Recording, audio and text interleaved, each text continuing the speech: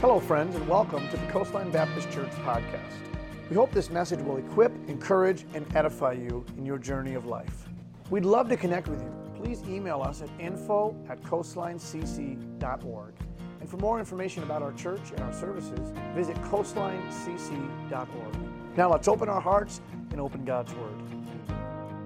We live in a culture that seeks power. Just like my boys are playing football trying to get power and trying to get strong and play hard, we live in a culture that in a grander scheme, in a bigger way, is seeking power through notoriety, through beauty, through success.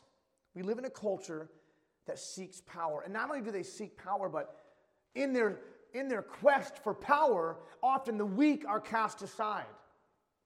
Often we live in a culture that silences the voices that go against them. And through history, though, we have seen that where those that often seem to have the most power, the most strength, are not often the most powerful. They may have what looks like power and strength, and we can look at the scriptures and even see the armies of God and how the Philistines and the enemies in the Old Testament were much larger, but even though this small army of the Israelites, how God would give them the victory. Those that look like they have the most power often are not the most powerful. True power often shows up, what we're going to talk about today, in the form of gentleness. True power often shows up in the form of gentleness, which is one of the fruits of the Spirit we see in the New Testament. Gentleness is the story of power and what we do with that power. Gentleness is really the greatest expression of power that there is.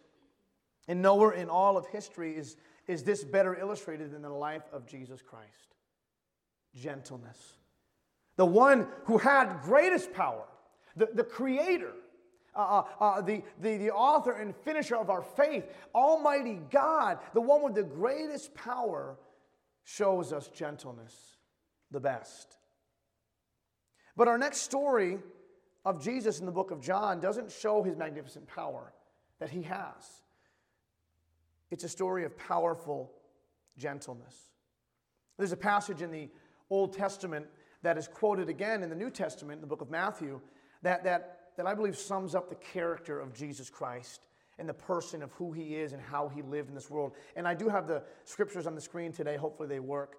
But in Matthew 12, the author points back to the prophet Isaiah when it says in verse 17, talking about Jesus, by the way, says that it might be fulfilled which was spoken by Isaiah the prophet, saying, "Behold my servant, whom I have chosen, my beloved, in whom my soul is well pleased. I will put my spirit upon him, and he shall show judgment to the Gentiles."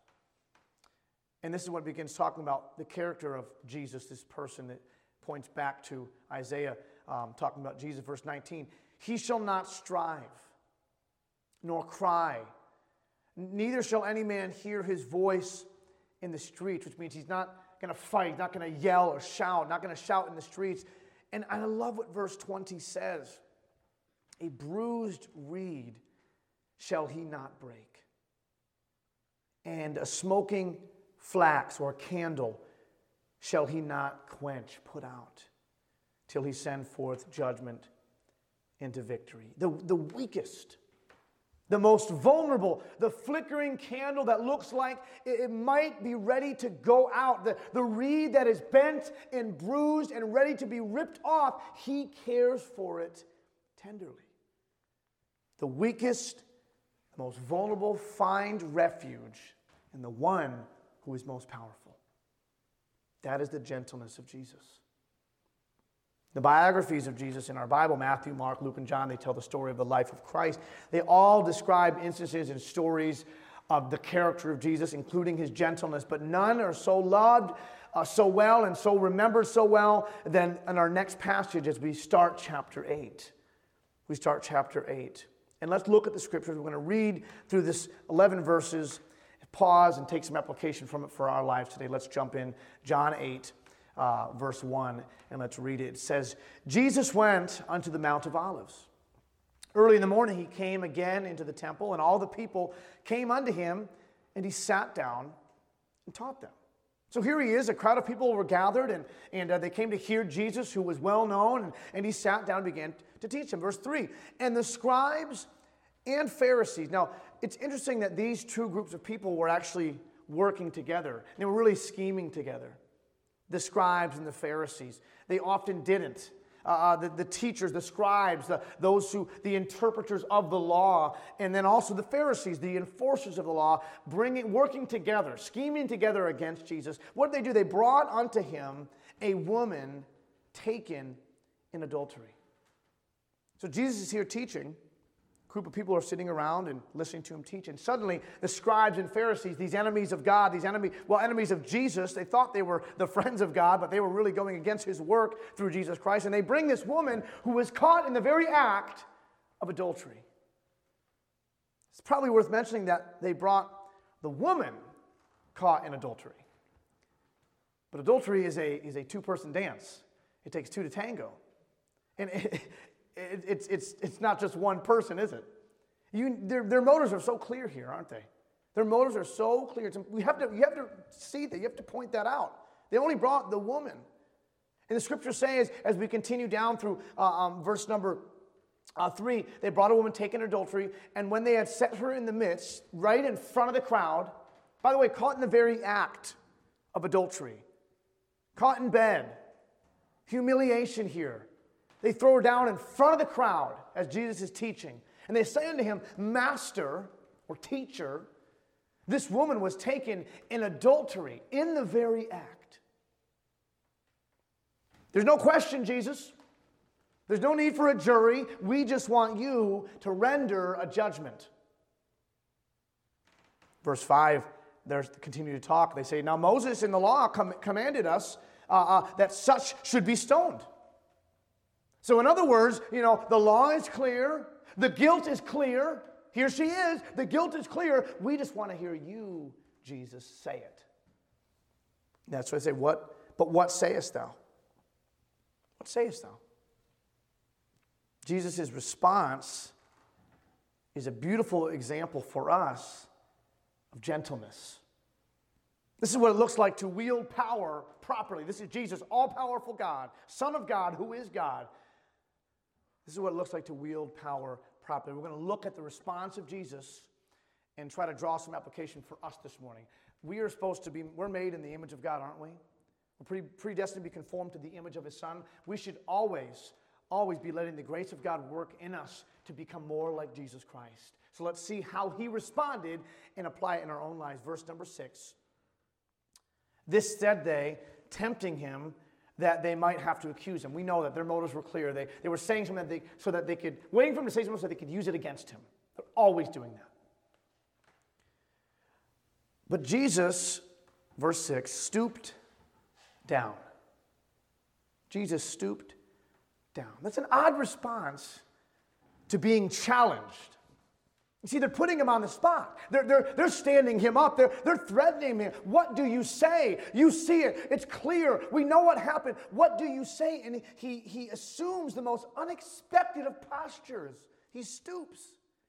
He kneels down. He's vulnerable. He's close to the ground. He's kneeling down. And it says in verse 6, and with his finger wrote on the ground as though he heard them not. It doesn't tell us what he wrote in the ground. Preachers, including myself, we like to theorize about what he may have wrote. Maybe he wrote the names of the accusers. Maybe he drew a picture. Who knows? None of that's there, though. We don't know what he wrote. But here's what's entirely possible, church, and hear this. Jesus had these accusers, the scribes and Pharisees, this woman in front of the crowd, and his response to this question from his accusers, what do you say about this? Where's your judgment? His response to them is to simply stoop down and doodle.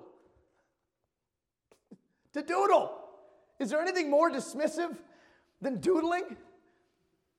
If you had a pen and paper right now, you could be just doodling. You know when you write the little thing, the three lines, and make a little S out of it? You just doodling on the phone with a telemarketer, you're just like doodling around. Or in school, teachers know this, doodling. There's nothing more dismissive than doodling. What are you writing? You're writing nothing. Possibly, maybe, likely, he was just doodling around the dirt. Almost with the nonchalant, like, oh, this is ridiculous. This is ridiculous. It's an interesting response. Like you don't have a care in the world, and you have to realize he's doing the opposite of what everyone expected him to do. They expected him to do what people nowadays, the word, you heard the word flexing? Flexing, I'm probably too old to say that word. Maybe that's not even really a thing anymore, but you know what I'm talking about, flexing or of showing off and kind of showing your power. And the first lesson that we see from the example of Jesus Christ and his gentleness is to stop flexing. Stop acting that way, the inordinate, disproportionate, and sometimes even abusive use of power. Flexing, just showing yourself. There's something about flexing, about acting that way that makes us feel strong, showing off our power, being the loud one, being the one with the louder voice, winning the argument. Research shows lobsters, they have many chemical similarities to humans, so they're used for testing a lot and things like that. And they're very territorial creatures. You probably know that already. They need a space all their own. And when they encounter another lobster, in the ocean, what do? They throw their claws up and they wave them around and they dance back and forth like a boxer. They squirt stuff out of their eyes, which is nasty. And they're showing themselves. They're showing their strength. Like, I got it. Get out of my zone. And there's something about flexing that makes us feel strong. And the lesson that Jesus gives us here, perhaps, is that flexing may not be the strongest thing you can do. It may not be what you can get, but what you can give. The greatest measure of your strength may not be what you can get when you flex, but what you can give. You don't have to win every argument. You don't have to use a simple example, you don't have to get that parking spot and rush into it. You don't have to be the best, be the loudest. It's pride. And Jesus shows us here in this scripture, they expected him to just give judgment. It was clear, the law was clear, the scriptures did say that. But instead he knelt down and began to doodle. Another piece of the story we see here, verse 7. When they continued asking him, because obviously he just really wasn't answering them, and they asked, what sayest thou? He's just doodling around, maybe playing tic-tac-toe, who knows, whatever he's doing. And he's just doodling in the ground, and they're asking him, like, what are you saying? They keep asking him, and he's finally, verse 7, he lifts himself up. It's almost like he finally gets up, he's like, you guys are still here? Like what's going on? Like, just, the law of the land is as you say, so let's just get this over with. Verse number 7. He said unto them, as he gets up and they keep asking him, he that is without sin among you, let him cast the first stone at her. Verse 8, and again he stooped down and wrote on the ground. And they which heard it, being convicted by their own conscience, went out, left one by one, beginning at the oldest, even unto the last. And Jesus was left alone, and the woman standing in the midst. Can you take that whole picture in this morning, church? We've heard, if you've been in church any length of time, you've heard the story 1,000 times. Would you just take that whole picture in? The easy thing for Jesus to do would have been just, listen, it's not my job, it's not my place, deal with it. The law is what the law is. But he does the unexpected. Listen, he's not just clever. He takes a stand. And that may be one of the most important parts of this passage, of this story, is so far as that Jesus, in this moment of gentleness, decides to take a stand against evil and against injustice. See, what the easy thing to do here would have been to just let it go, but he decides to stand with her. The most powerful thing we can do often is not to flex and show our power and show how strong we are and show how loud we can be, but to stand. Sometimes alone. And sometimes with someone, by someone. That lesson, that second lesson we see from Jesus is, number one, yes, in his response to stop flexing, stop showing off, stop trying to look the most powerful and show off that power and abuse that power. Yes, number one. But number two, a lesson we see is to stand against evil and to stand against injustice. Sometimes the simple act of standing alongside someone is so powerful. So powerful. My kids are getting older, and I hate it. I hate it. I don't like it. You know, when they're babies, you're like, I can't wait till they actually sleep through the night. I can't wait. And then as they go older, I've seen all these newborn babies around at the church, and I'm like, oh my gosh, it kind of was a little easier back then in some ways, a lot of ways, you know. And my son Donald just turned 11. He's in 6th grade, already almost halfway through the year, and he's going to be going into 7th grade, and you're just like, oh, it's crazy. And he went to his first dance on Friday night, a Halloween dance at Matakey's. And he was so pumped about it. And I'm kind of like, I never got to go to a dance. So maybe I shouldn't let you go to a dance, you know? And Donald's such a good kid. He's just so sweet. And I said, no, fine. It's 2 hours long. There's a lot of staff there. It's fine. There's 6th graders, 7th graders. Just going to have some snacks. He's just going to be just having a good time with his friends. And I'm like, this will be fine.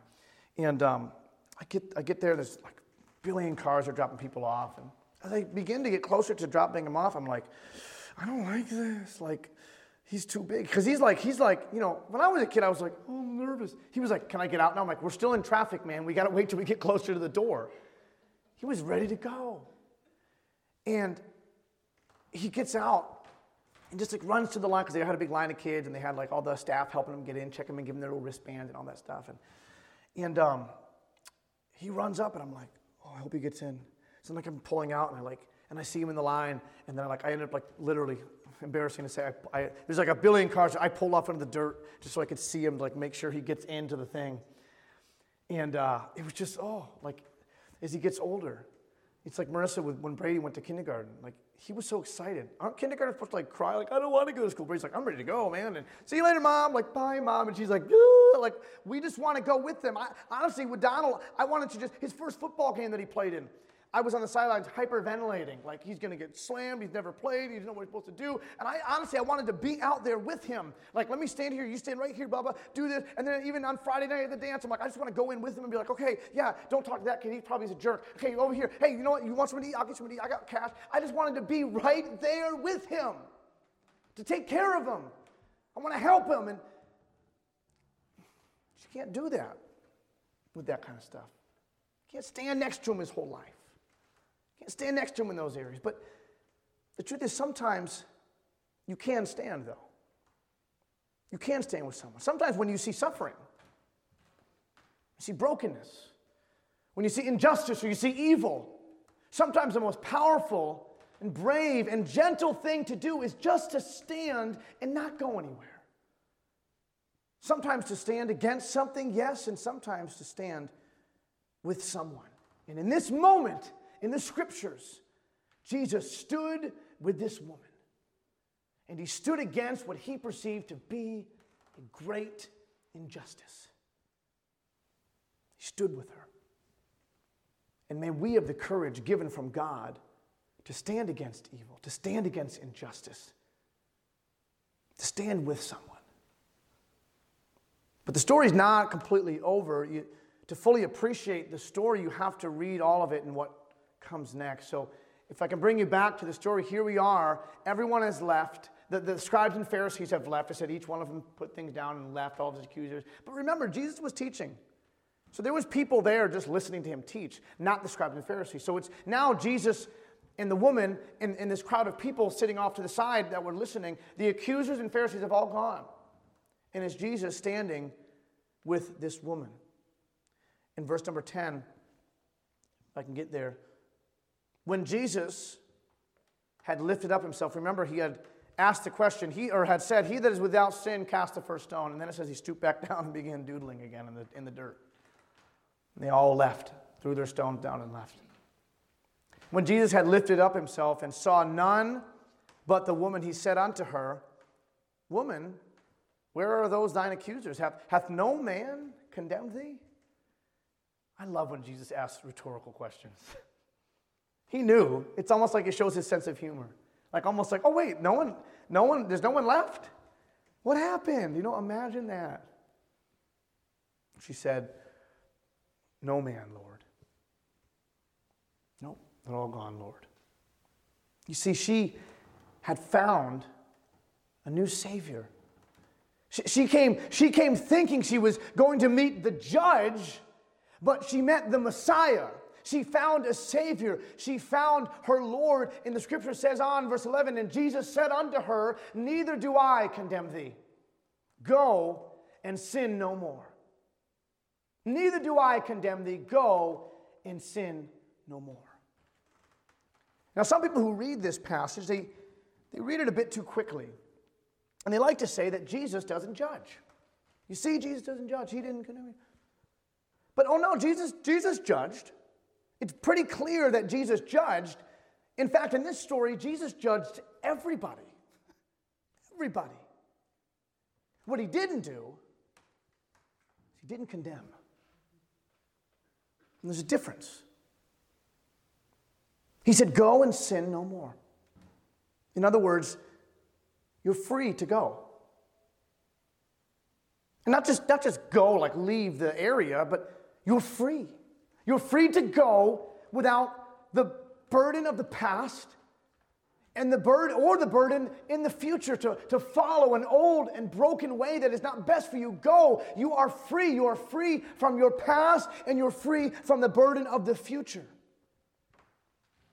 He judges, yes, but he doesn't condemn. And here's the problem in this story. The religious people here, and let's just qualify religious people. We look at the Pharisees and all these people in the scriptures and we say, oh, and we hear about the Bible, we see them and we say, well, I'm glad I'm not like them. But Jesus described religious people as people that are confident in themselves. And that encompasses a whole lot more people than we may have realized, including ourselves. See, the problem with the Pharisees is that they forgot who they were. They came to Jesus' courtroom for a judgment. They came as prosecutors and they brought a defendant, this woman caught in the act of adultery, and they wanted Jesus to render a verdict. And when Jesus said, let him who was without sin cast the first stone, Jesus is saying to these Pharisees and scribes, listen, you are not the prosecutor, you are a co-defendant. You're right there with her. They had forgotten who they were. You see, the same grace that was being offered to this woman was being offered to them, but they couldn't receive it. They couldn't find it or have it because they saw themselves as prosecutors and not defendants. But there's something that is so beautiful about grace and forgiveness that sets us free. Have you ever met someone who is overcoming addiction? I have.